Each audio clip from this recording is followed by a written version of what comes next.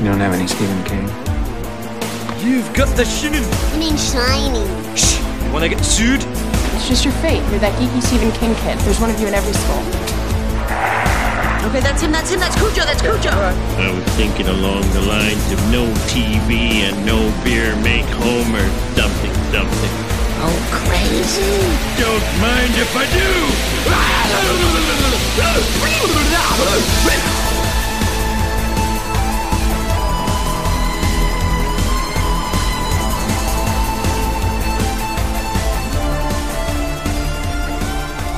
Hello and welcome to Tower Junkies, presented by ObsessiveViewer.com. Tower Junkies is a podcast celebrating the work of Stephen King, hosted by two lifelong constant readers. We do non-spoiler and spoiler reviews of King's published work, and take a critical look at his film and television adaptations as well. We also discuss the latest King news and check in with each other on our ongoing King obsessions.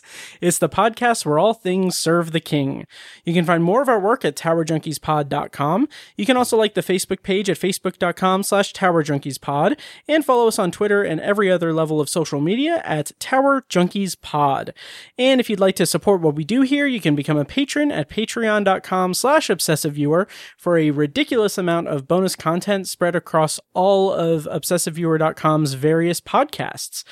Again, that's at patreon.com/obsessiveviewer. At $1 per month, you get access to B-roll recordings of us just kind of shooting the shit and talking about random topics. At the $2 level, you get that, plus TV and book reaction reviews. I did a full 5 episodes on Billy Summers, totaling 4 hours. And I'm also doing episode recaps or episode reaction reviews of Chapelwaite. And later this month, I'll be doing Foundation on Apple TV Plus. So that's at the $2 level. $5 gets you that plus commentary tracks, and at $10 gets you all of that plus early access. Having said all that, again, that's at patreon.com/obsessiveviewer. I'm one of your hosts, Matt Hurt, and joining me today, as usual, is Tiny. Hey, girl. How's it going, Tiny? I'm a boy. You are. Yes. I would have gone with man, but okay. Well, obviously you don't know me that well then. Debatable. Yes.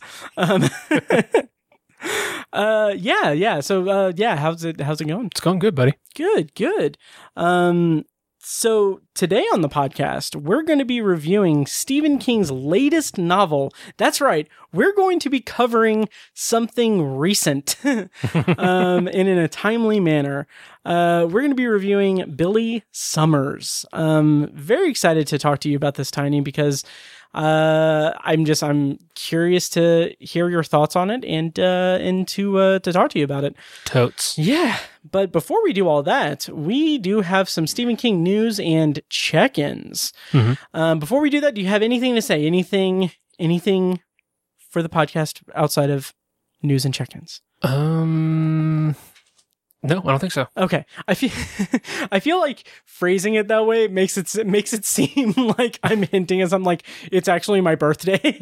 Yeah, right. It's not. Okay. Yeah, I know. But yeah. But yeah, we did, as of like a week and a half ago, I think, we did begin our journey into year 5 of Tower Junkies podcast. So I think the anniversary of when we started is like August 20th.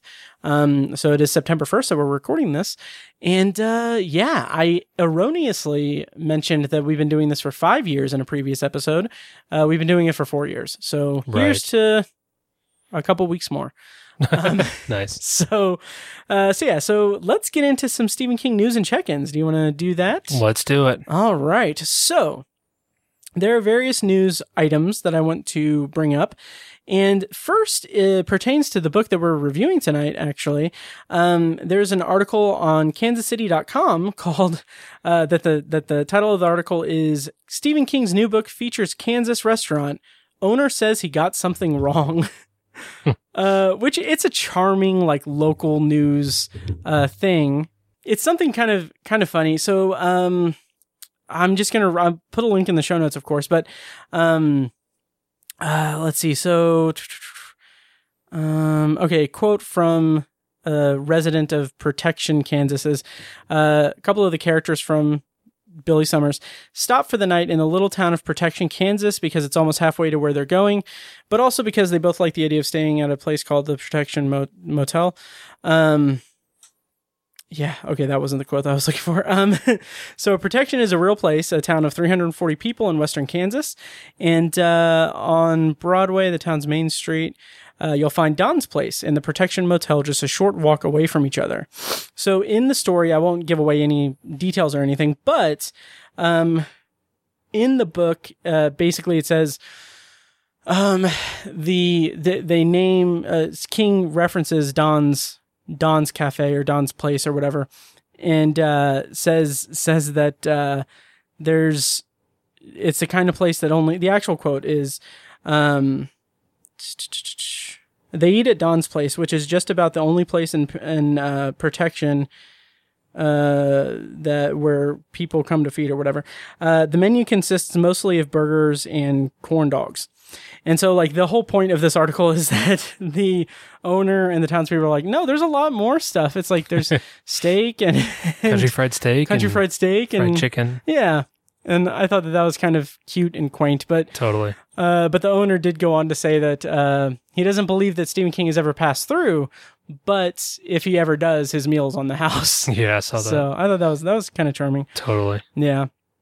And then we've got a twofer for news for this next one, but a new adaptation of Salem's Lot is going to be produced by New Line Cinema, and there's been some casting news. Tiny, have you seen this? I have. Okay. I didn't recognize the name. For the lead, yeah, Lewis Pullman. Yeah. He is Bill Pullman's son. Right. That is all that I didn't look him up. Has he been in other stuff? Do you know? I think so, but I don't know offhand. Nothing notable, probably. Yeah, I don't think so. Yeah, but I'm intrigued. Yeah. Cool. Yeah. Oh, yeah. He was in Bad Times at the El Royale, but I don't remember him. He was also in The Strangers Pray at Night. But yeah, so that's interesting. I'm intrigued. He's going to play Ben Mears. Yep. And then some other casting news was announced just a couple days ago. 3 people were added to the cast. Mackenzie Lee is going to play Susan Norton. And Matt Burke is going to be played by Bill Camp, which I'm very, very intrigued about. I love Bill Camp. Yeah, and I think that's going to be really interesting to see someone who appears to be as young as Lewis Pullman is play off against Bill Camp. And Bill Camp is a Stephen King alum. Ah, yes. He was in The Outsider. Yes, that's right. Yeah. Yes. And then Spencer Treat Clark is going to be playing a character. I can't remember who he's playing. Is he going to play Mike Ryerson? Yes. Yes. Yeah. Mike Ryerson. So that's interesting. I'm curious. I don't know Mackenzie Lee from anything, but Bill Camp and Spencer Treat Clark I've seen, so I'm interested. Do you know what service like Salem's Lot's going to be on? I don't. All I know is that New Line is producing it, so it might be a theatrical thing. Oh, okay. Yeah. Nice. I thought it was a series, or is it a movie? Oh no, it's a movie. Oh, it's a movie. Okay. Yeah. I thought it was a series. No. Yeah. Cool. Yep. And then I thought I had 2 other things, but I don't know. But I'll just say that I haven't checked this out yet, but as of today, Strawberry Spring, the podcast, based on a short story by Stephen King, which we referenced last time on the podcast, released its first 2 episodes today. So I haven't listened to them yet, but it's out there. So cool. Yeah. Is that on your radar after hearing the trailer last time? Definitely on my radar. Yeah. Nice. Yep. Nice. Yeah, me too. It's a Stephen King thing, so yeah. Cool. I think that's all I have for news. I swear I had something else, but I don't know. That's all you shared with me. Yeah. Yeah. I'm curious about your check-ins, though. Ah, yes. Okay. Well, I'm going to throw you under the bus. First, why don't you hit me with your check-in? Son of a bitch. Yeah, I don't have any other than I finished Billy Summers. Nice. So, yeah. Nice. Yep. Awesome. Cool. And I finished it in a timely manner, too. Like, yeah. It was less than 2 weeks. I mean, It's not a long book, but it's No. decently length. Yeah, it's comparable in length to The Institute. Yeah, So yeah. Yeah. All right. So moving on to Stephen King check-ins. For me, I have a few things. First, shout out to fellow podcast Stephen King podcast that we've referenced a lot in the past. The Year of Underrated Stephen King, a fantastic podcast that Kim C, the host over there, invited me on to that show to talk about King and a little bit about Dark Tower and stuff. I had a blast. I recorded with her last night and it was super fun. And that episode should be out shortly. But in the meantime, I highly recommend you guys subscribe to it and listen to some of the other available episodes because it's a fantastic podcast. And then listen to mine. And let me know what you guys think. Cool. Yeah. Tiny, are you looking forward to listening to that episode? Totally. Okay, good. We already went over this in Patreon. And speaking of Patreon, I am doing episode reactions to, which I already said in this episode, to Chapelwaite, which is on Epix. Tiny, do you have any interest in Chapelwaite? No. Okay. I don't even really know what it is. Yeah, it's interesting. Yeah. So Chapelwaite, for those who don't know, is an Epix original series. Epix is apparently a streaming platform. I honestly was not going to check out Chapelwaite, to be honest. And that is because A, I didn't have a subscription to Epix. B, it is an adaptation of the short story Jerusalem's Lot, which is a kind of vague prequel to Salem's Lot. And it's the first short story in Night Shift, and it's an interesting enough short story, but it's like set in 1850. It's this guy who's inherited this mansion called Chapelwaite, and he finds like all of these crazy stuff going on. And it's engaging, it's frightening, it's scary and everything, and it's crazy, but I'm just like, I don't like, it doesn't feel like it should be like a TV show or an adaptation. Especially not like a TV show, because there's not much there. And then in my head, I'm like, eventually they have to tie it to Salem's Lot in some way. And like, I kept thinking like, is it even able to, like, are they allowed to use the word Salem's Lot? So like all of that was in my head, and I was just like, I don't know if I want to commit myself to this. And then I went on Amazon Prime and I saw that Epix was available as an add-on subscription. They had a promotion to add it as a subscription for 99 cents per month for a year. So I'm like, okay, sure. So I got the subscription and I watched the first episode, and it's really pretty good. It stars Adrian Brody. He is the lead actor, obviously. And it's really interesting. It's a really good like period drama suspense story. And as such, I am recording my reviews of each episode and posting them on Patreon at the $2 level. Cool. So yeah, check that out for episode by episode reactions and everything. Nifty. So yeah, and then my these next two check-ins are going to be very brief, just the briefest of all check-ins. I have started rereading Night Shift for a secret project that I'm doing for Patreon, and I'm enjoying it quite a bit. And yeah, it's really fun. Cool. And I also, on a very big whim, just decided to re-listen to Under the Dome. And man, that story is so good.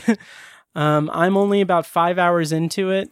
And it's so much fun. It's so good. That's another one I'm gonna have to revisit soon. Yeah. Oh yeah.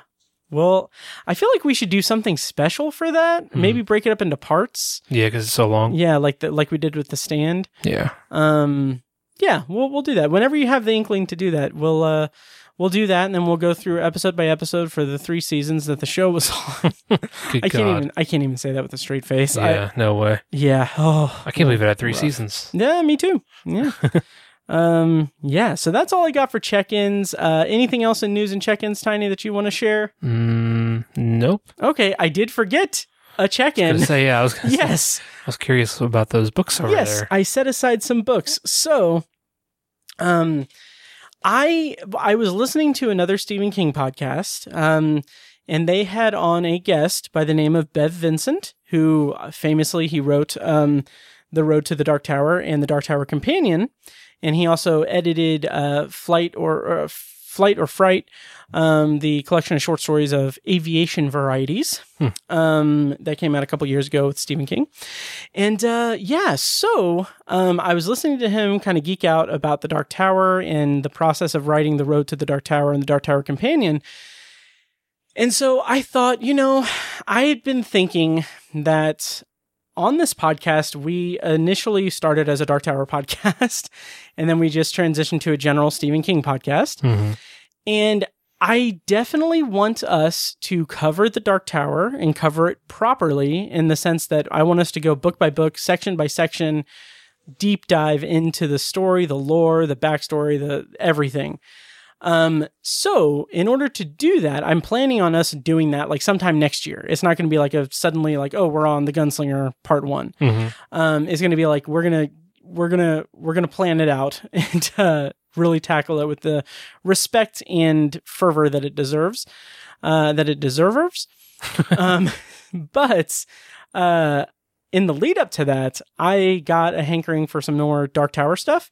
So I finally bought, I can't believe I didn't already own them, but I bought The Road to the Dark Tower and The Dark Tower Companion, both by Bev Vincent. Mm-hmm. They have a bunch of essays and stuff. I'm very excited to dig into these.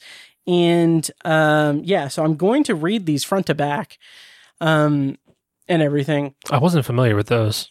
Yeah. Oh, yeah. Yeah. I think if I remember that episode of that podcast correctly, he said that it was a really interesting anecdote, because he said that he had written to Steve, and something about, because he was working on the Road to the Dark Tower, like the actual manuscript and everything. And I guess he was going to take it to Scribner. But they were like, no, we actually already have Robin Firth's Dark Tower Concordance, and that might be confusing or whatever. So then he went to a different publisher, but he had written to Stephen King and was like, hey, I know you're working on the last 3 books. Can I go ahead and get the manuscripts so I can finish my book? And like, it's like, when listening to him tell the story, I was just like, I can't imagine, because like just one day they showed up on his doorstep and he had the manuscripts for the last 3 Dark Tower books. Damn. Before, like, he read them before anyone else. Huh. And I can't imagine having that much power. Right. Yeah. So that was interesting. Cool. But I also have my old, worn, kind of beaten up copy of The Dark Tower, The Complete Concordance, revised and updated by Robin Firth. Mm-hmm. So this is my homework. I'm going to be reading all 3 of these books. Nice. In the entire time, I'm like 200 pages into the Concordance. But the entire time, I am going to be fighting this desire to just load up the Dark Tower books and listen to them from beginning to end. Mm-hmm. So I'm excited for that. Next year, we are going to do the Dark Tower. Tiny, can I get a verbal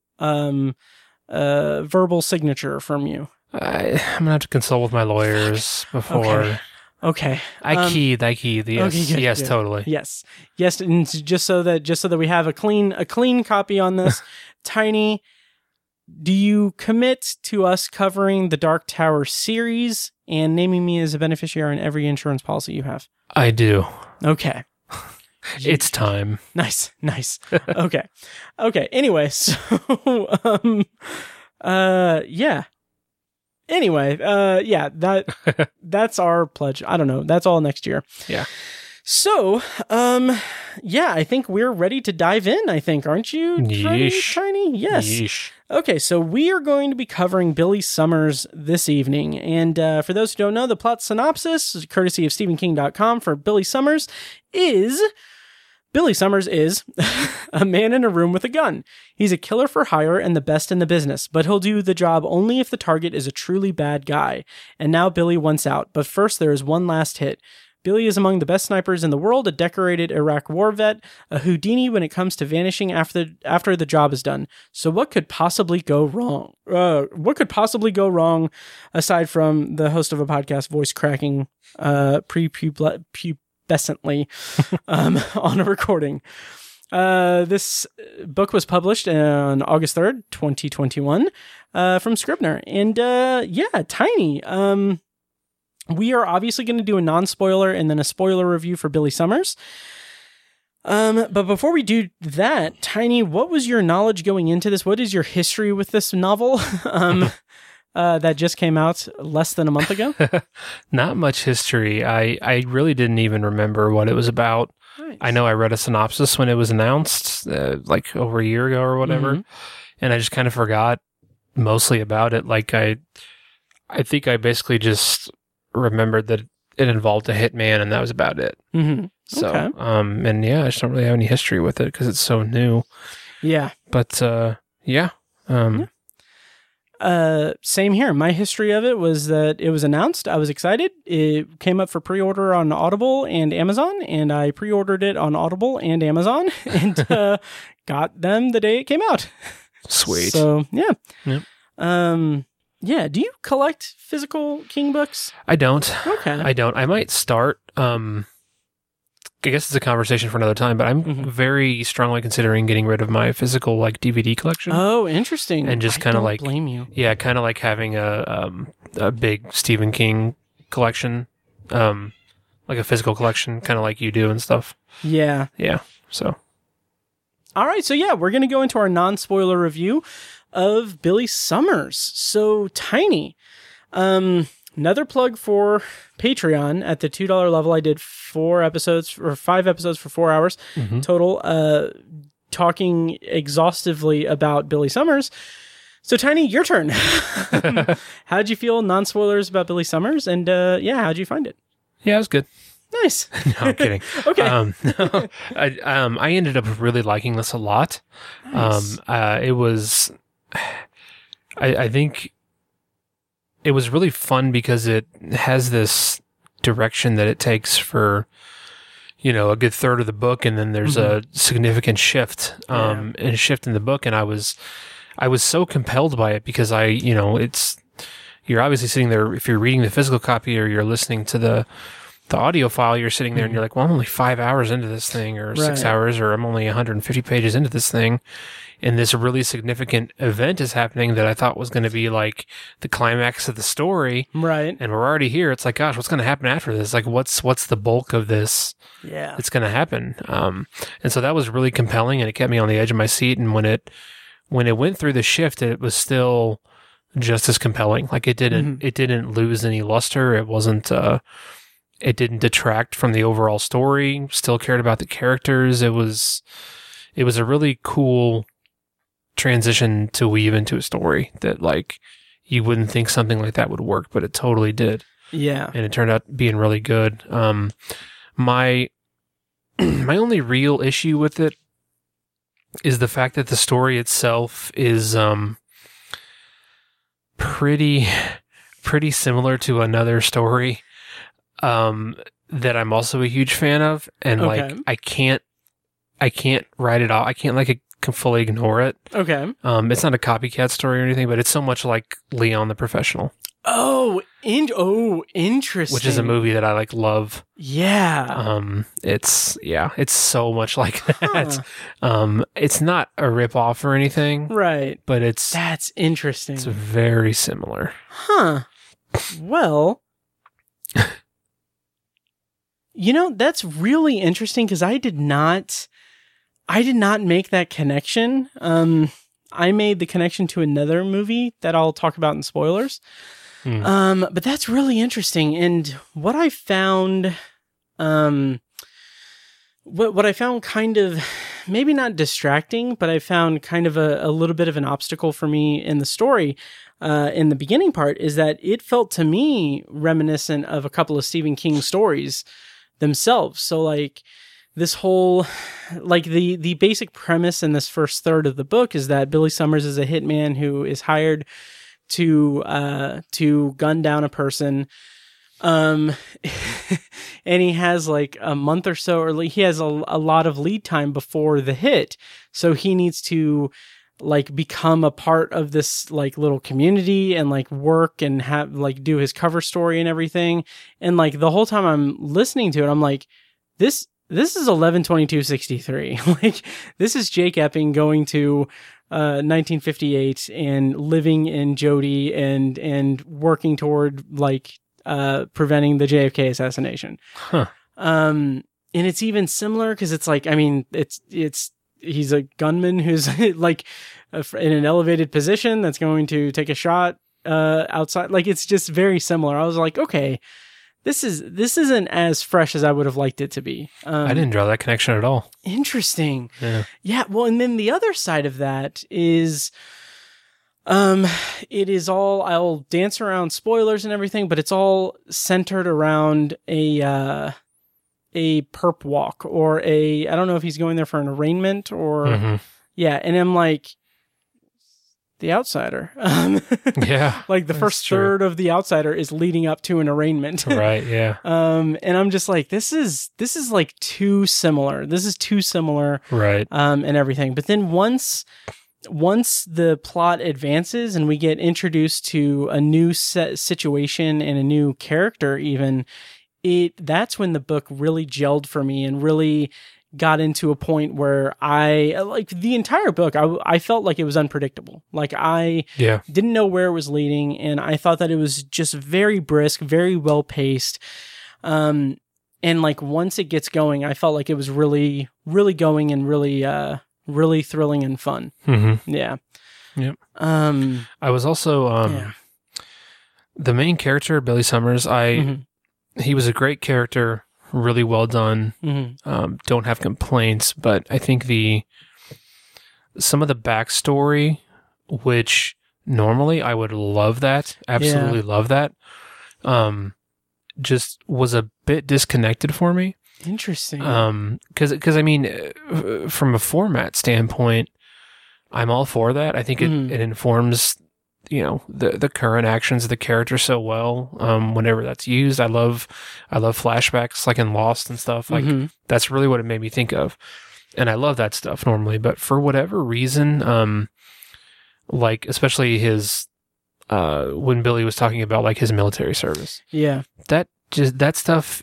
I know it was good. It wasn't that it was bad. It just took us out of what was going on in real time, and like and again, it's not bad writing, not even close to bad writing. It's just I used to feel that way with Lost sometimes. It was like, okay, I want to know what's going to happen next. Like don't take me back. Let's keep going, And I don't know. I guess it wasn't even used too much either. He didn't really spend a ton of time on it. Yeah. Like I mean, of a 16-hour book, he probably only spent like maybe an hour and a half on his backstory, like flashback type stuff like that, if that. But I don't know, for whatever reason, there was a couple times where I was just like, I don't really care about Lollapalooza. Like, I want to move on. Right. Like, let's get to the next part of the story. But yeah, it's interesting. I didn't have a problem with that. Like, and I don't, and it sounds like you didn't necessarily have a problem with it. You just weren't as invested in it. It was just a flow thing, I think. Yeah. Yeah. I'm not even saying it was bad. Right. It was just my reaction to it. Yeah. Yeah. And with me, I was more just taken with the idea of how King developed that backstory, or how he presented it, because the book, is that a spoiler? I don't think it's a spoiler. But basically, part of Billy's cover is that he is a writer, and he's writing his first book on an advance from an agency or whatever, or from a publisher. So he's like, the act of writing is he's writing, like he himself is just for himself writing this autobiographical story about his past and his military career and everything. And I just thought that when you look at it, when you examine like this type of storytelling in Billy Summers versus, say, Misery, which is a top 5 favorite Stephen King book, but those passages in Misery where it's Paul writing Misery's Return, and it's like chapters of just this romance novel that doesn't really connect with it or anything.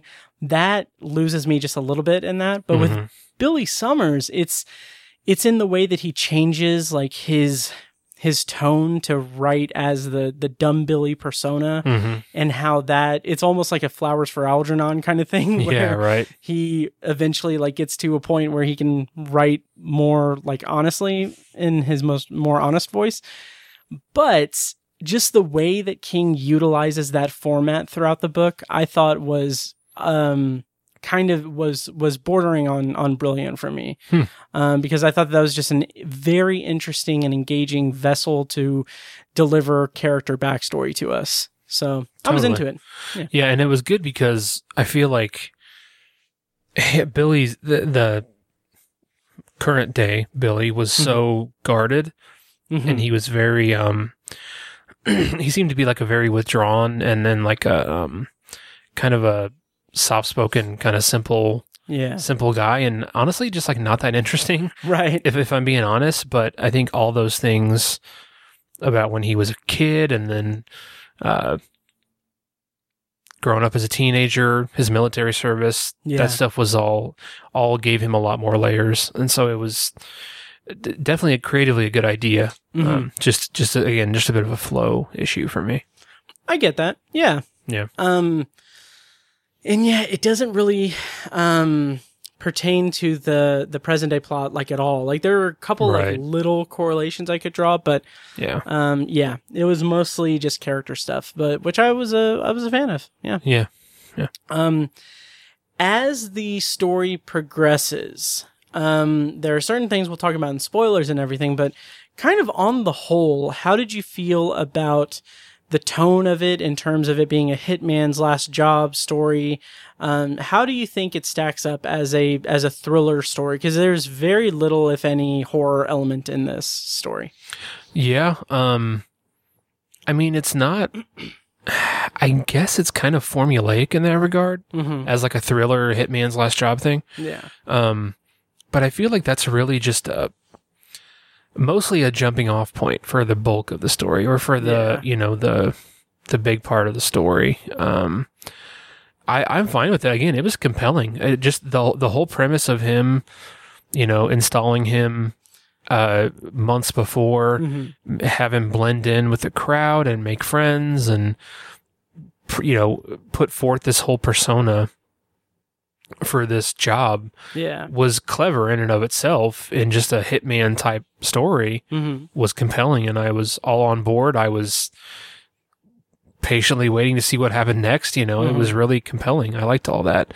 But it wasn't like super original or anything, and that wasn't a strength of the story, or it wasn't the most prevalent strength of the story anyways. Okay. There's so many other things that jumped out. So many other parts of the story are what I'm going to remember, as opposed to the details of the job, if you will. Yeah. The procedural crime type thing.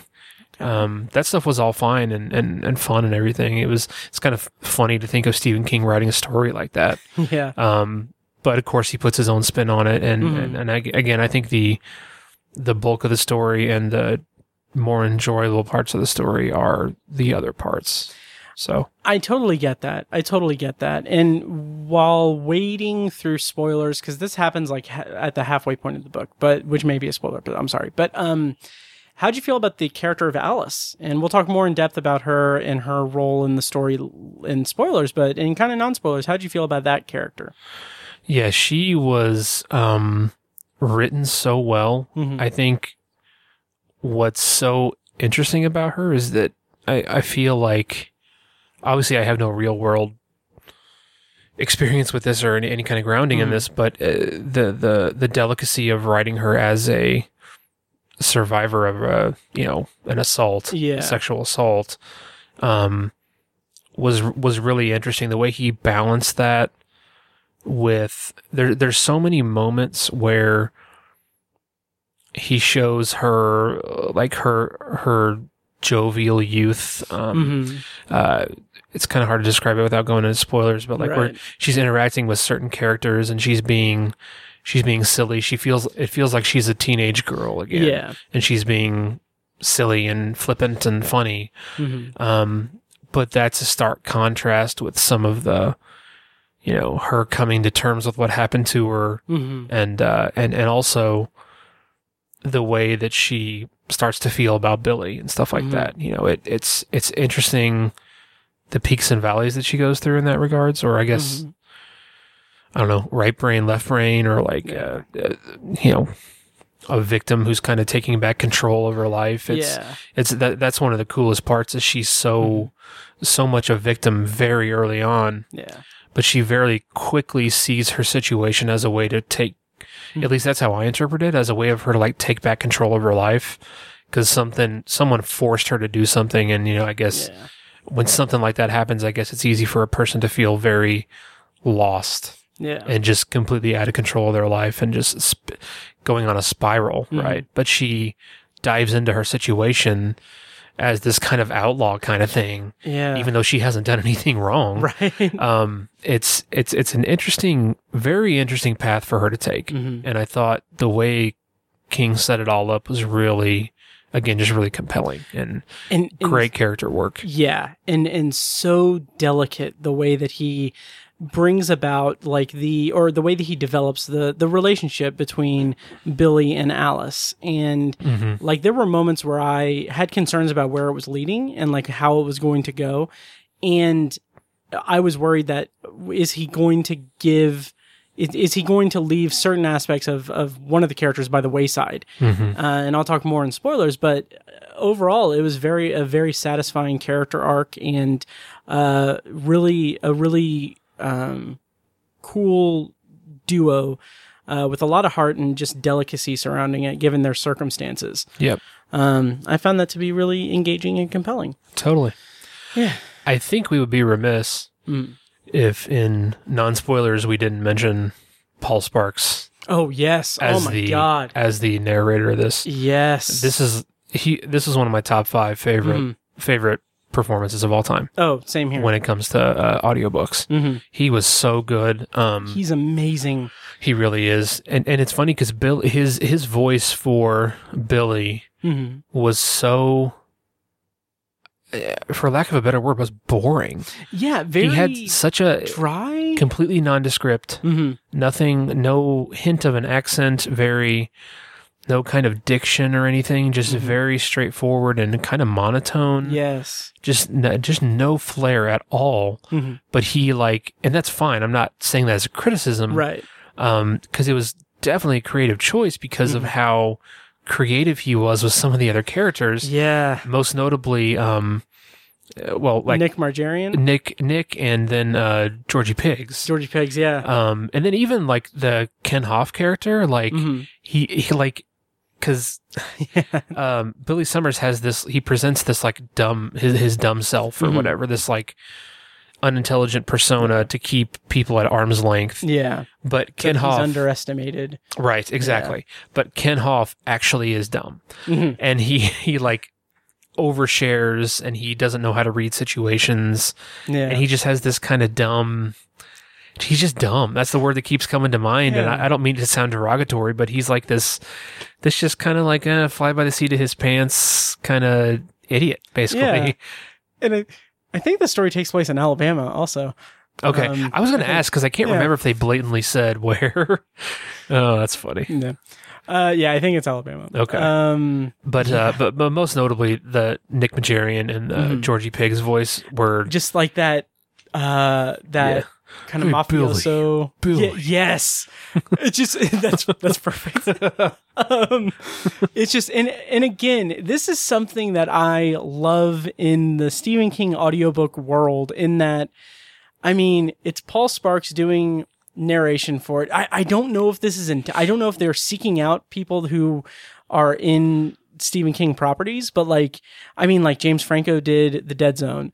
Paul Sparks did Billy Summers after he was on Castle Rock, and Steven Weber did It after he was in The Shining and Desperation.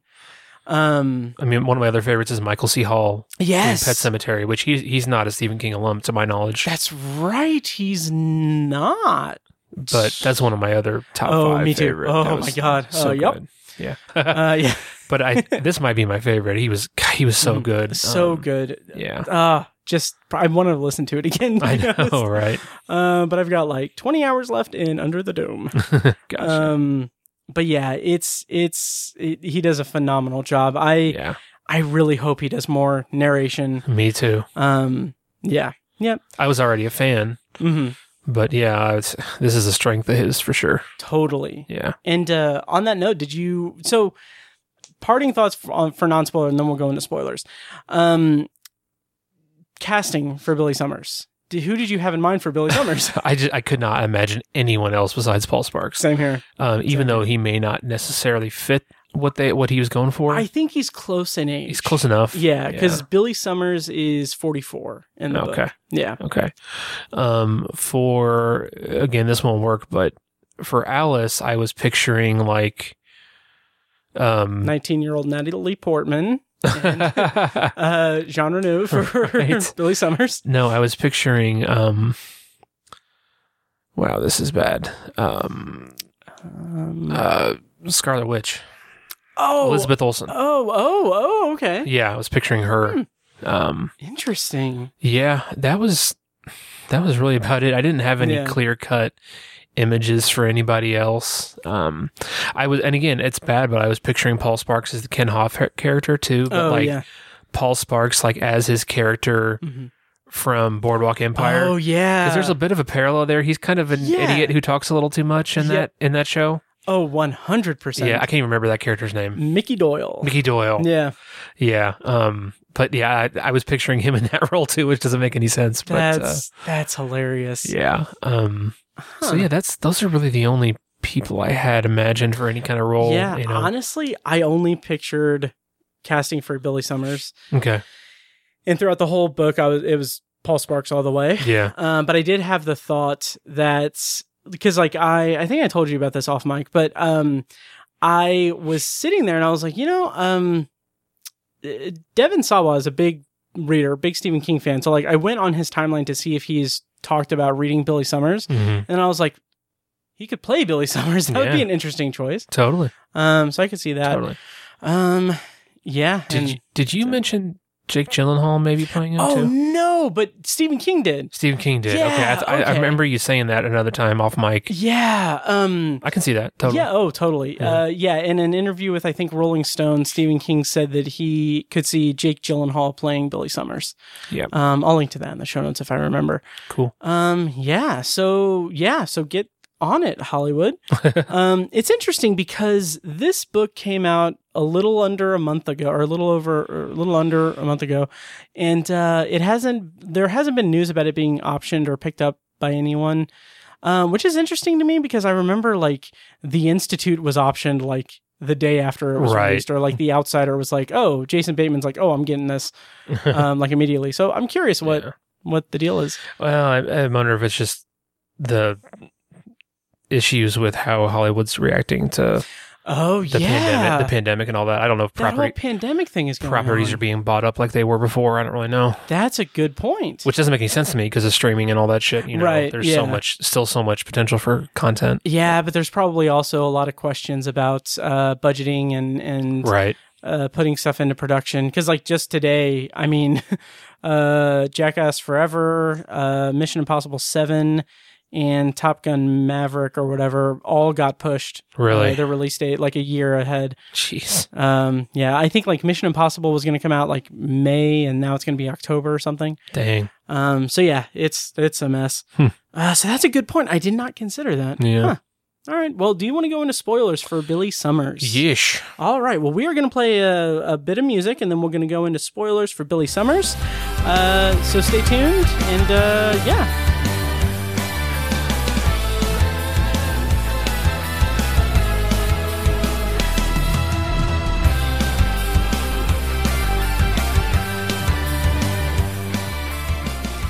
And spoilers on for Billy Summers. So tiny. Mm-hmm. I thought that this was a very tightly written thriller. Yeah. And I want to start with spoilers. Let's talk about let's go with the introduction of Alice as a character. How did you feel about her introduction? How did you, were you caught off guard? Because it comes very suddenly. Mm-hmm. How'd you feel about it? And let's talk about the introduction of Alice. I was definitely caught off guard, and I was actually a little resistant to it at first because I thought, as careful as Billy is, it didn't make a lot of sense that he would get involved with this, I guess. I would have thought that he would just, I don't know. I was almost sitting there thinking like he should just kind of ignore this situation because... Well, he does address that, though. Right. If he had just ignored it, cops would have come knocking at his door like, hey, did you see anything? And, oh, you're that Billy Summers guy. You're under arrest. Fuck. Yeah. I understand that, but I just feel like he just could have bolted. Just kind of could have gotten out of there, found another safe house or something. But in the long run, I do think it made sense. And also from a character standpoint, I think he had just spent months exploring a whole new part of his personality. And he's obviously inching towards, the idea of retiring from his assassin career, right? If that's even a thing. And really just adapting an entire new persona. And I think he has sort of a negative opinion of himself. He's like, I'm a bad person, I have these set of morals or a code where I talk about dispensing of bad people, but I'm a bad person myself. And I think that has him sort of thinking that he needs to start doing more good deeds, if you will. Yeah. And so I think that kind of influences his action as well. I think especially the two neighbor kids who he became so close with, really, I think that kind of messed with his head. Like, especially like he hung onto that drawing from the girl. That I think all that stuff, just from a character standpoint, was bouncing around the back of his mind and was just kind of influencing him in that moment to, I need to do the right thing here. This is who I'm going to be moving forward. And I think I don't have an issue with him doing what he did, but from right at the beginning, I was like, oh, he needs to just get the fuck out of there. Right. And he should know better. But then again, the confluence of events, it makes sense for his character. Yeah. And what I found interesting about that is it's relatively subtle, I think. I mean, it starts out like a lot of Stephen King things. It starts out with a kind of log line archetype kind of thing. Like, oh, hitman doing one last job, things go awry. And he develops it into something a little more unique and a little more Stephen King. In the introduction of Alice, I feel like you're right that it is part of it is Billy atoning for his sins and atoning for him being a bad guy and trying to get this new persona up and running. And all that's well and good, but I love the kind of subtlety to that because it's not like it's spelled out all that often to us throughout the book. It's something that he's reacting to things. And when he rescues her and she comes to and they're talking and everything, I love just the very eggshell kind of conversation that they have because it's so complicated, it's so complex, it's so unsure, and there's so many questions and everything. And I just love the delicacy of their first encounter and then the bond as it grows. But I also think that I was also surprised, I should say, by how it subverted my expectations with I was like, oh, so he's going to go kill her rapists and that's going to be a bulk of action here. But he doesn't. He just teaches them a lesson. And how did you feel about that? It was a little rough, but not too gruesome or anything. Yeah. I didn't really have an issue with. I don't really have much of an opinion on it. Okay.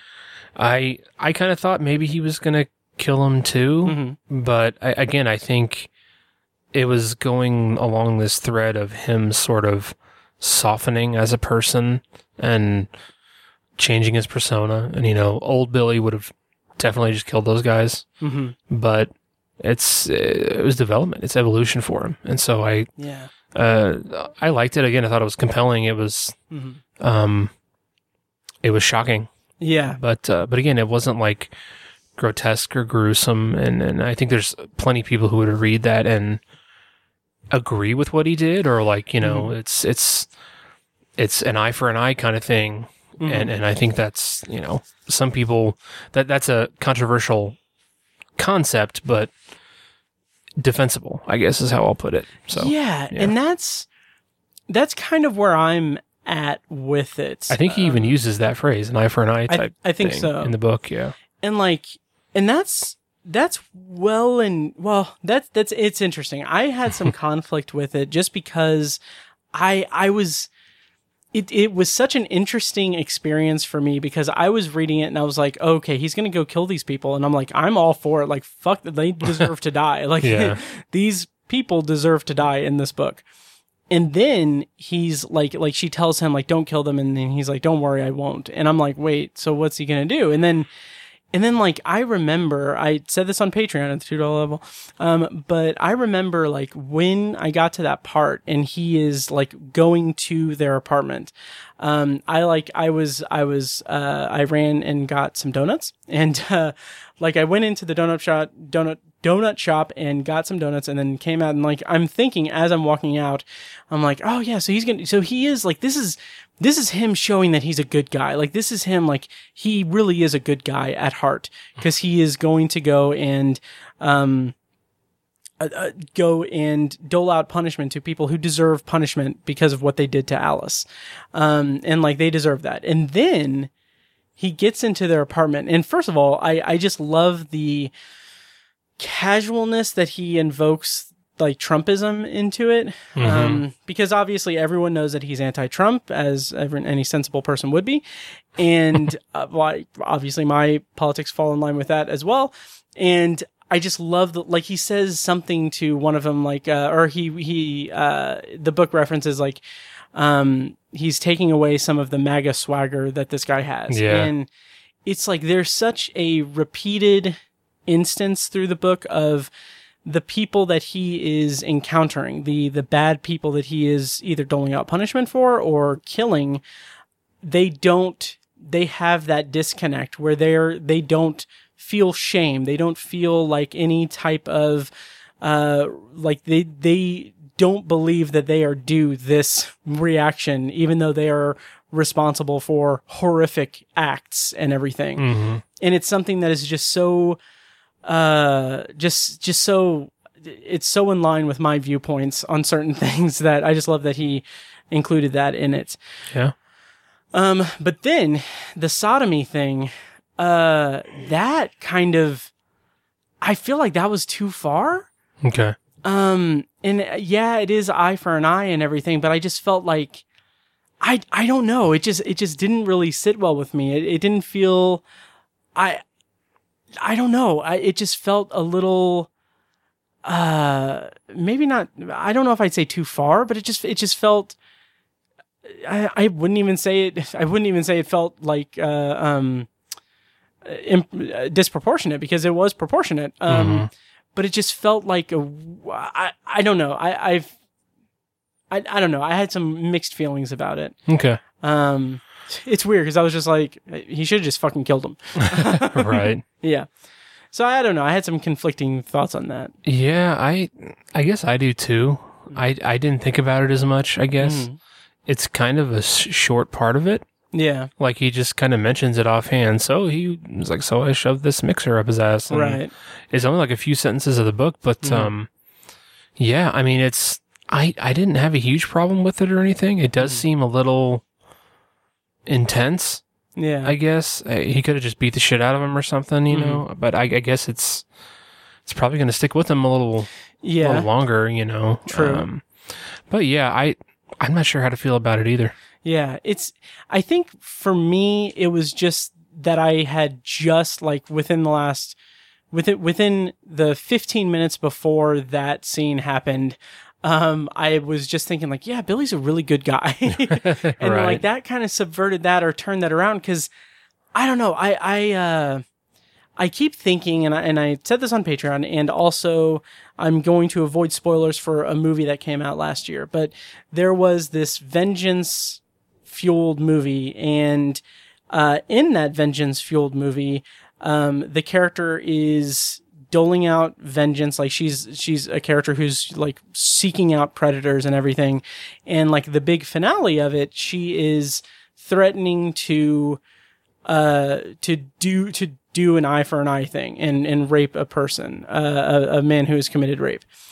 And I had a conversation with a friend of mine about that when the movie came out, and his stance was like, was that her whole vendetta is on, men doing abhorrent and non-consensual things to women and their bodies and everything.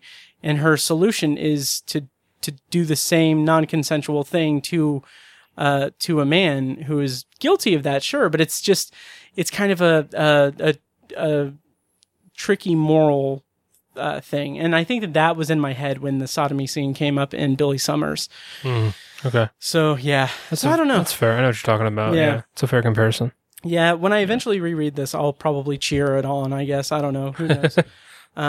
But that was an interesting avenue for the book to take, and it was just an interesting it was an interesting experience for me listening to it, because I was just like I'm like all bloodlust, like, oh yes, fucking destroy these people, and then then I'm like, well, I mean, let's pump the brakes a little bit. Let's you're still a good guy, Billy. So I don't know. That's something I'll probably have to ruminate on and think about for a while more. Yeah. So let's go ahead and talk about the. I'm going to kind of break it up into a couple different sections, but the assault on Nick's compound. Mm-hmm. Which I was so sure that, like, I was like, oh, this is going to be the finale. This is going to be the big thing. And I'm like, right. I still have like 9 hours left. Yeah. So, and then we'll talk about, God, what was the character's name? Clark. Yeah. Yeah. And then we'll talk about all that stuff. But, Nick's compound stuff, that was just, I mean, that felt like the kind of quintessential kind of hitman infiltrating kind of story, and I was all for it. I was interested in it. Totally, it worked in that regard. Yeah. How'd you feel about, is it Margie? Yeah, fucking Margie. Fucking Margie. Yeah. It. I guess I didn't tie much significance to it. I was curious as to why he was spending so much time on it, and like this, what would normally be a very brief 20-second interaction for this character in this moment. It was kind of weird, and I thought it was a little bit out of place, but obviously the significance of it rears its ugly head later on in the book. Right. But I mean, overall, the whole assault on his on Nick's compound was pretty entertaining and pretty cool. It wasn't it felt pretty grounded, because this is it sort of had the formula of being like a big action movie type thing where a single guy assaults a whole house and like shoots up all these dudes and leaves a stack of bodies behind. It kind of has that premise to it, but it felt pretty realistic because it's just a handful of people, and he doesn't go on some killing rampage. Right. And he leaves some people alive. Yeah, I was very surprised. Really only kills who he has to. Does he kill anybody? Yeah. Yes, he killed... He kills the dude in the bathroom. Yeah. Oh, God, what was his name? Was that Dana? Dana, yeah. He kills Dana, and then he... does he kill the accountant, or... No, I think he does because he was reaching for a gun or something like that. I think so, but also I think I don't think that was the accountant, because I think the accountant comes into play later to get the money from, to him. He killed one of the other guys, I think. I think it was two people. Yeah, I don't remember. Yeah. But he leaves Nick alive, which I found surprising. Me too. Yeah. And it came into play later because he got his money and Marge got her money, but to no avail. Right. Yeah. Right. So that whole sequence was really interesting. And again, this brisk pace of a story is just really satisfying to me in terms of just how quick it is. Yeah. And then he learns the truth about the hit. We're not gonna go into intimate detail about it, but basically they hired him to hit the hitman who hit the media conglomerate's son, because the media conglomerate's son knew information about the media conglomerate guy. And it's basically, pedophilia, powerful man pedophilia kind of thing. Right. Which I found to be disturbing, and sadly it feels like there's a moment where they talk about how Clerk requested a minor to rape because he wanted to know what it felt like and what it was like. Right. And that idea is so disturbing and so just fucked up. Yep.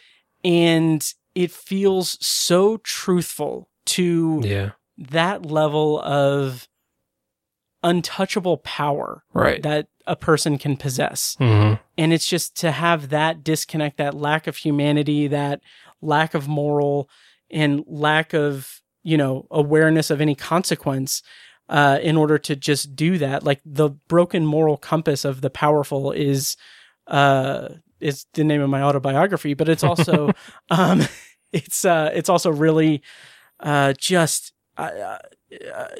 really, really well written in this book in a very disturbing manner. It very much reminded me of the movie 8mm. Oh yeah, I haven't seen that in so long. Yeah. Yeah, which not to spoil that movie, but definitely check that movie out. It's crazy. Yeah. Yeah. To slightly spoil, it's not a spoiler, I guess, but I will just briefly say that the other movie that this story reminded me of was Road to Perdition. Oh yeah, you mentioned that. Yeah. Yeah, the hitman with a young accomplice along the way trying to shit goes south. Right. Really good movie. I love that movie. Definitely. Yeah. So the hit on Clerk, that whole thing, it subverts and it surprises in the fact that they get into the house to kill him and everything. And like, he's a fucking old man with a cane and he can barely move. And I love this part. And like, I love that Alice is the one that kills him or that shoots him. Yeah. And that, in my estimation, that is my reservations about the Alice character throughout the book was that she was going to be underdeveloped, which I knew wouldn't be the case with King, but I still had that fear that she would be underdeveloped in the sense that she is a victim of a heinous crime. And then I was afraid that she was just going to be a character that's dependent on a man, Billy Summers, to rectify that pain and trauma. But in the sense that she shoots Clerk and is still able to retain her capacity, compassion, and innocence to an extent at the end of the book, is like her regaining her power and her having this powerful moment where she takes out evil in a sense. Right. Yeah. It's a nice bit of justice for her. Yeah. Yeah. Yep. So yeah, how'd you feel about all of that? And the sudden appearance of Marge? I thought it was all pretty, a nice fluid story, but it felt a little rushed. Yeah. It just happened quickly. It wasn't necessarily like bad writing or anything. It just happened really fast. And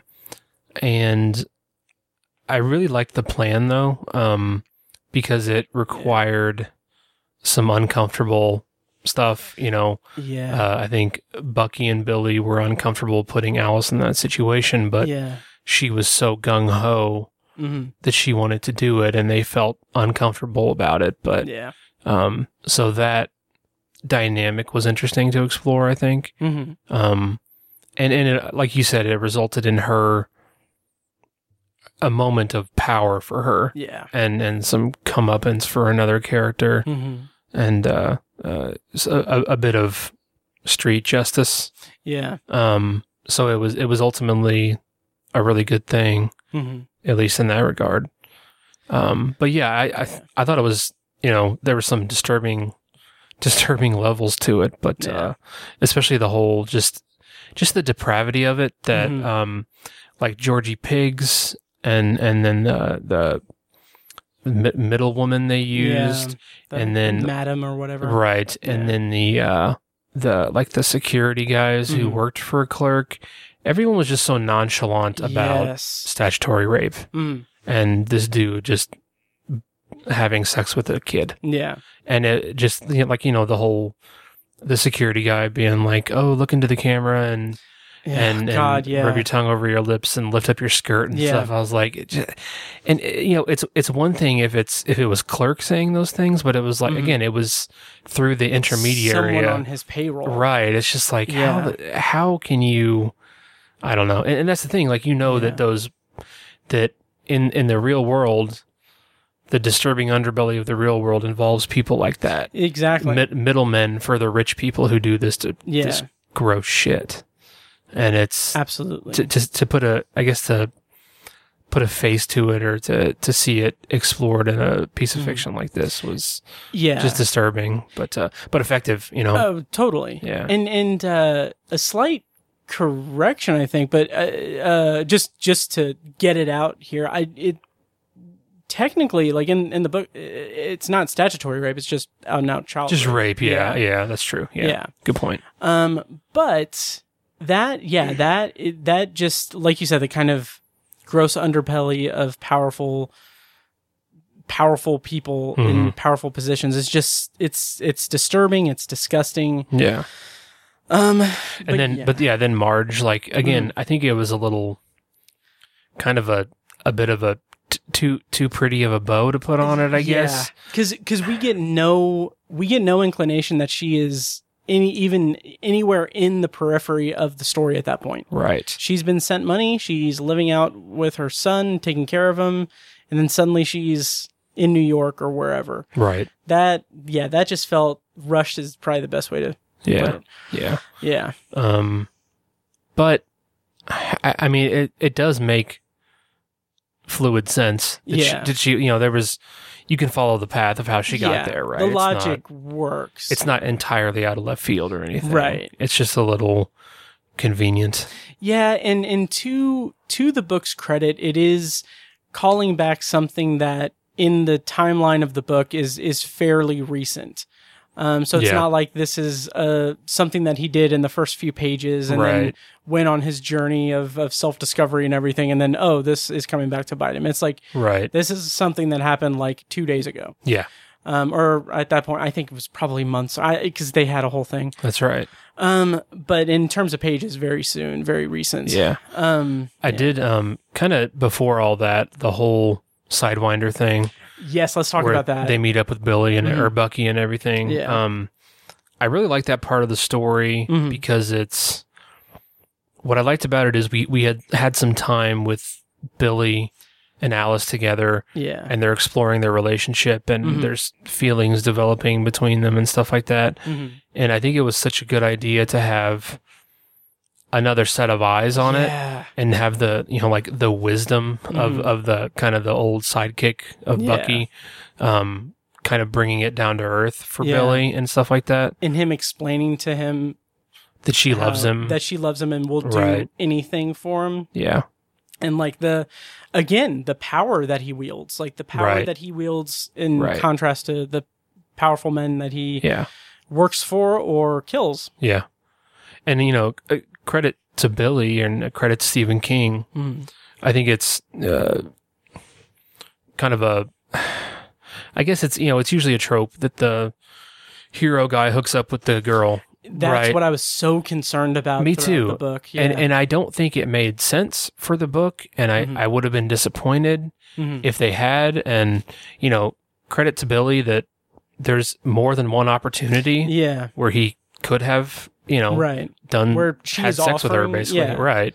And he chose not. And I don't even think it's the fact. I don't think he was unattracted to her. I think he had some attraction to her. Yeah. Oh yeah. mentioned how she's a pretty girl and all Yeah. that stuff, but he's very aware of what she's been through, their relationship dynamic, and their age difference and all that stuff. And he takes it into account and like, look, this is not the best thing for Right. either of us. This would be a totally impulsive thing, and it Yeah.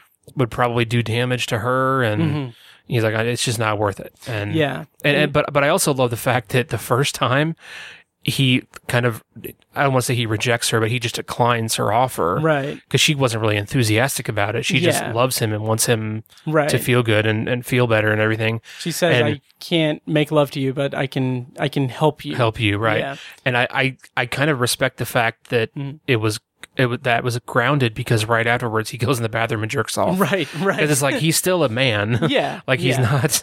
The book He's not has- gay. Yeah. The book has some really that like it's kind of a Stephen King trope that has like the trope of a character's sudden boner. Yeah. Because Stephen King writes a lot about men just having boners. Right.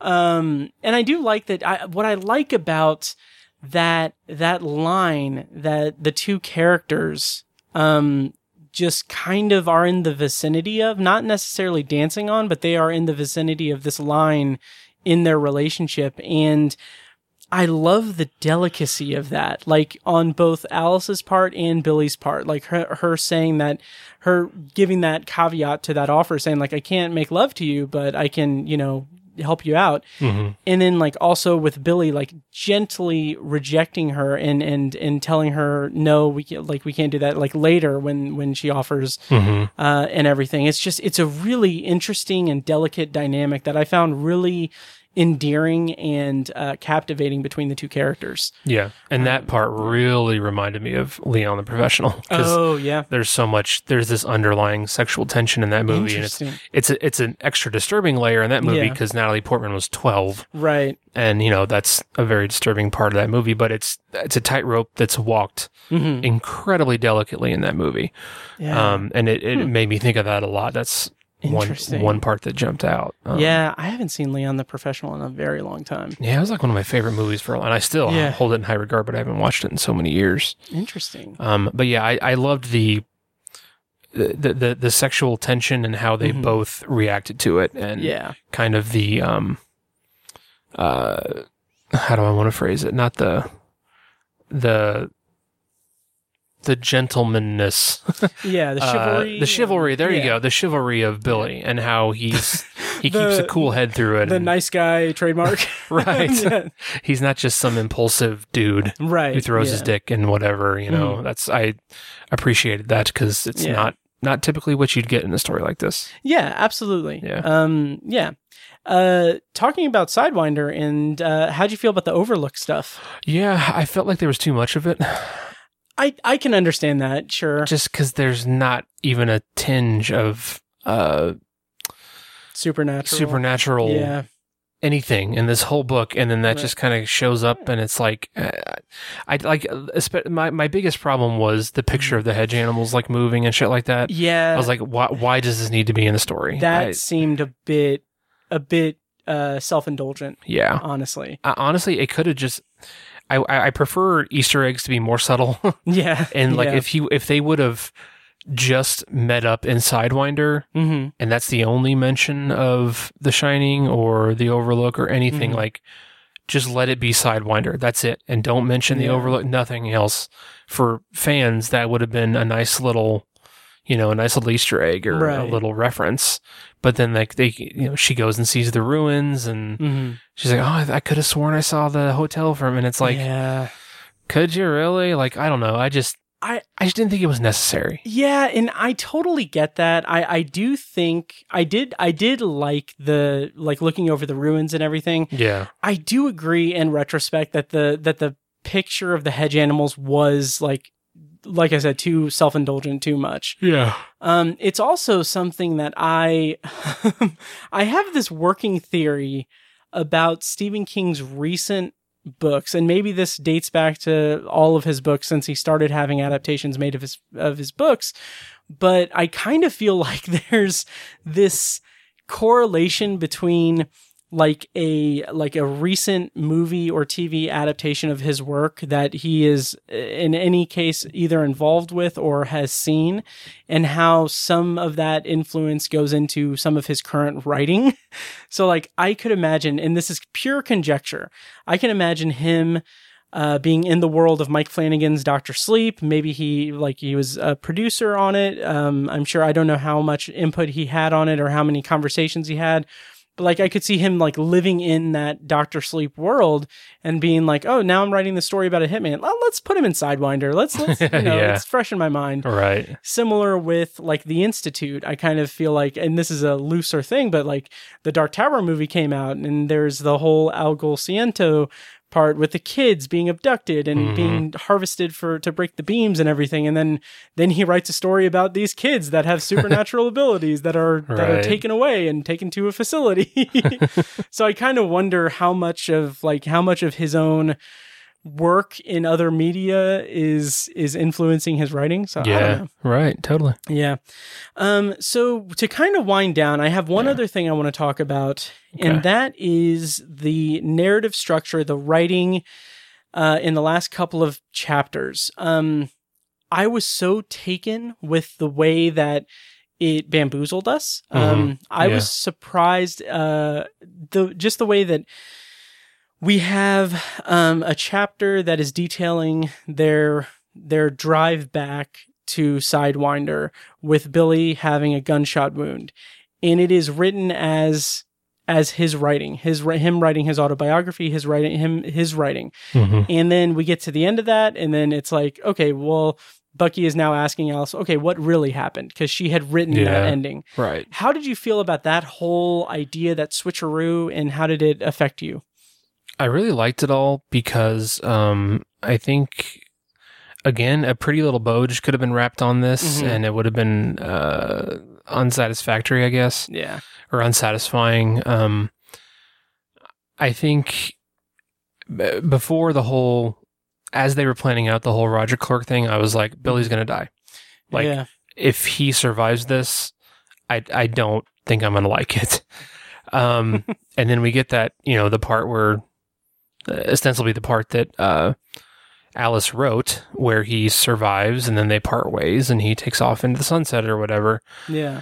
I was like, okay. And I thought it was a little goofy, and then I wasn't real happy with it. And then we get this, what really happened part that I really liked that. Cause again, I thought it was going to be the whole Marge, Deus Ex Machina is kind of, I have issues with that, but the fact that he ends up dying, I thought was the most realistic and poignant way to end the story. And I love the fact that it was woven into this concept of, kind of passing on his story to Alice and securing a future for Alice. And I think he was okay with the outcome of what happened because it meant that she was going to have a future and stuff like that. And and I think she, she was, I think it allowed her to kind of process it as well. I ended up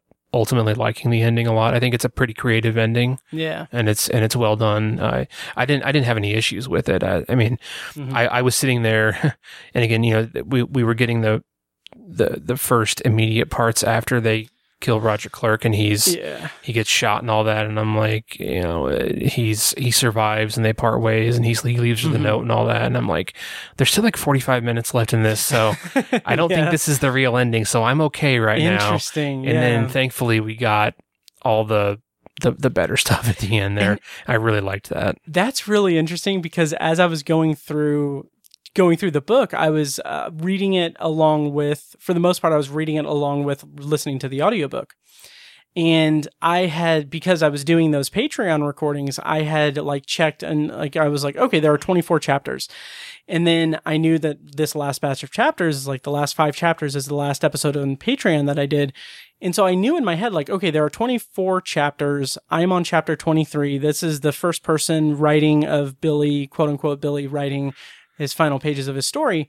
And I'm like in my head, I'm like, oh, okay, wow. So this is I had the same kind of reaction. I was like, so they patched him up, like he's okay. Like that just seems really anticlimactic. And then by the end of it, I was like, wait, what if she wrote that? And like I was kind of a little bit ahead of King on that. And then the final chapter was just absolutely stunning to me. Great. Yeah. When she's speaking to him at his grave and she tells him that she's going to go to college and be a writer, I was on the verge of tears. I just thought that was such a beautiful, beautiful sentiment. Me too. I got choked up more than once. Yeah. In the end. Yeah. Oh yeah. Because I loved these characters. Me too. And I love the idea of it closing on the kind of central conflict with the characters as spoken by Bucky is that Alice is in love with Billy and will follow him no matter what.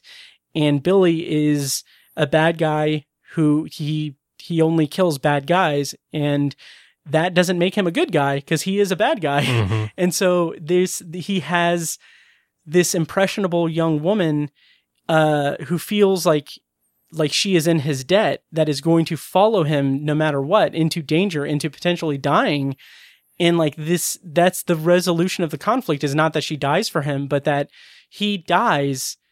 And then he has just unknowingly passed on this passion for writing and this passion for storytelling, and like this new life that he's gifted to Alice is just overwhelmingly beautiful in the way it's written out in that final chapter. Definitely. Yeah. So I loved it. Yeah, it was good. Very good. So I think we've talked this out. It's getting late. I'm sorry. That's all right. But final question, does this make, and with the caveat that you do need to revise your top 19, but in its current state, does this make your top 19? I think it does. And initially I was thinking no, but having thought about it more and then talking it out and everything, I think it does. Like I'm trying to think of other stuff that I know is on my top 19 that I think this could bump out or nice. Well, if you go to towerjunkiespod.com/top19, you'll, or maybe our top 19. Yeah, I don't know which one. Like, but I think it'd be somewhere in the teens, the low teens, for sure. But I think it's pretty. I think it would solidly be in there. I'm pretty sure I can find something on that list that I liked less than this. I think. Okay, nice. Yeah. So you don't have a number now. I don't have a number now, but again, I've been kicking that can down the road lately, but. Okay, well, we will circle back when you do, when you finally catch up to that can, or whatever the rest of that metaphor is. Right. But this, I had such a blast reading Billy Summers, and I had such a blast reviewing it in pieces on Patreon. Again, patreon.com/obsessiveviewer. $2 gets you access to that and a bunch of other stuff. But I put it on my top 19. It bumped Mr. Mercedes. And Mr. Mercedes was number 19. And then I put Billy Summers at number 12. Nice. Yes. So Billy Summers is right underneath Under the Dome and just above Christine. And number 14 is Dr. Sleep, which I feel like should be a bit higher. So eventually I'll revisit all of these books at some point and obsess over it. Nice. But yeah, so that is our episode on Billy Summers. Guys, let us know what you thought of Billy Summers, and let us know. You can reach us on all the platforms and everything. Email me, matt@obsessiveviewer.com.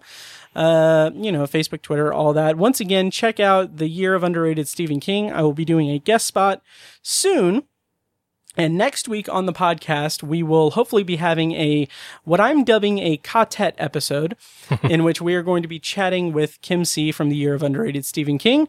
We are going to be talking about the short stories from, I think they're both from Everything's Eventual.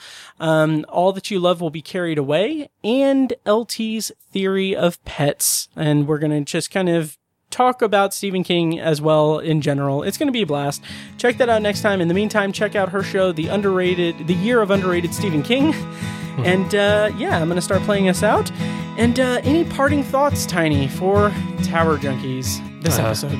Nope, no parting thoughts. All right, great. Well, thank you guys so much for listening. Long days and pleasant nights. And may you have twice the number. And now, here's a short clip from our Patreon exclusive RSS feed. To hear the full clip and more exclusive Patreon content, go to patreon.com/obsessiveviewer and become a patron at the minimum rate of $1 per month. Thank you and enjoy. It's like I said, it's really brutal and horrific. Like, the idea of it is really horrific. Like, I mean, and it is, there's so much brutality to it that it is so... I don't know. It's just, it's really, like I said, it's a big pivot for the book, and it's not anything that I'm criticizing by any stretch. I think it's very engaging and very interesting, and like I said, horrific. But, it's just, it's pretty intense. It's pretty intense. And the way that King writes her grogginess that night and the way that Paul Sparks performs it in the audiobook, that adds a whole new level of just haunting to it, because it's sad, it's tragic, it's horrifying, it's abhorrent, and just the way that Tower Junkies is edited and produced by Matt Hurt and presented by ObsessiveViewer.com. For a full archive of our episodes, go to TowerJunkiesPod.com/archive. You can also like our Facebook page at Facebook.com/TowerJunkiesPod and follow us on Twitter at TowerJunkiesPod. If you enjoy the show, please take a couple minutes to leave us a rating and a quick review on Apple Podcasts. This is the easiest way to support what we do, and all it costs is just a little bit of your time. If you'd like to donate to the podcast, you can make a PayPal donation at TowerJunkiesPod.com/donate, or support us on Patreon for recurring donations and access to commentary tracks and B-roll audio recorded exclusively for patrons at patreon.com/obsessiveviewer. Every donation goes toward paying the fees to keep the podcast running and is greatly appreciated. For official Obsessive Viewer merch, including shirts, mugs, phone cases, and more, visit our TeePublic store. You can find a link to the store in the show notes of this episode and at obsessiveviewer.com/donate. Or you can simply search for Obsessive Viewer at teepublic.com. For information about our annual live event showcasing short horror films from local filmmakers, check out shocktoberinirvington.com. And for an archive of all our events, as well as news about potential future events, head over to obsessiveviewer.com/live. For more podcast content, you can find our flagship movie and TV review and discussion show, The Obsessive Viewer Podcast, at obsessiveviewer.com and on Twitter at obsessiveviewer. You can also find Anthology, Matt's solo podcast covering The Twilight Zone, and other classic and contemporary science fiction anthology TV shows at anthologypod.com and OV Anthology Pod on Twitter. And finally, check out The Secular Perspective, Tiny's side project podcast, which tackles current events and life's big questions from the perspective of secular hosts Chad and Amanda at thesecularperspective.com. Music for the podcast is provided with permission from Fingers T on YouTube. Additional bumper music is provided courtesy of As Good As It Gets, which can be found at facebook.com/asgoodasitgetsband. Thank you so much for listening. Long days and pleasant nights. Kitty!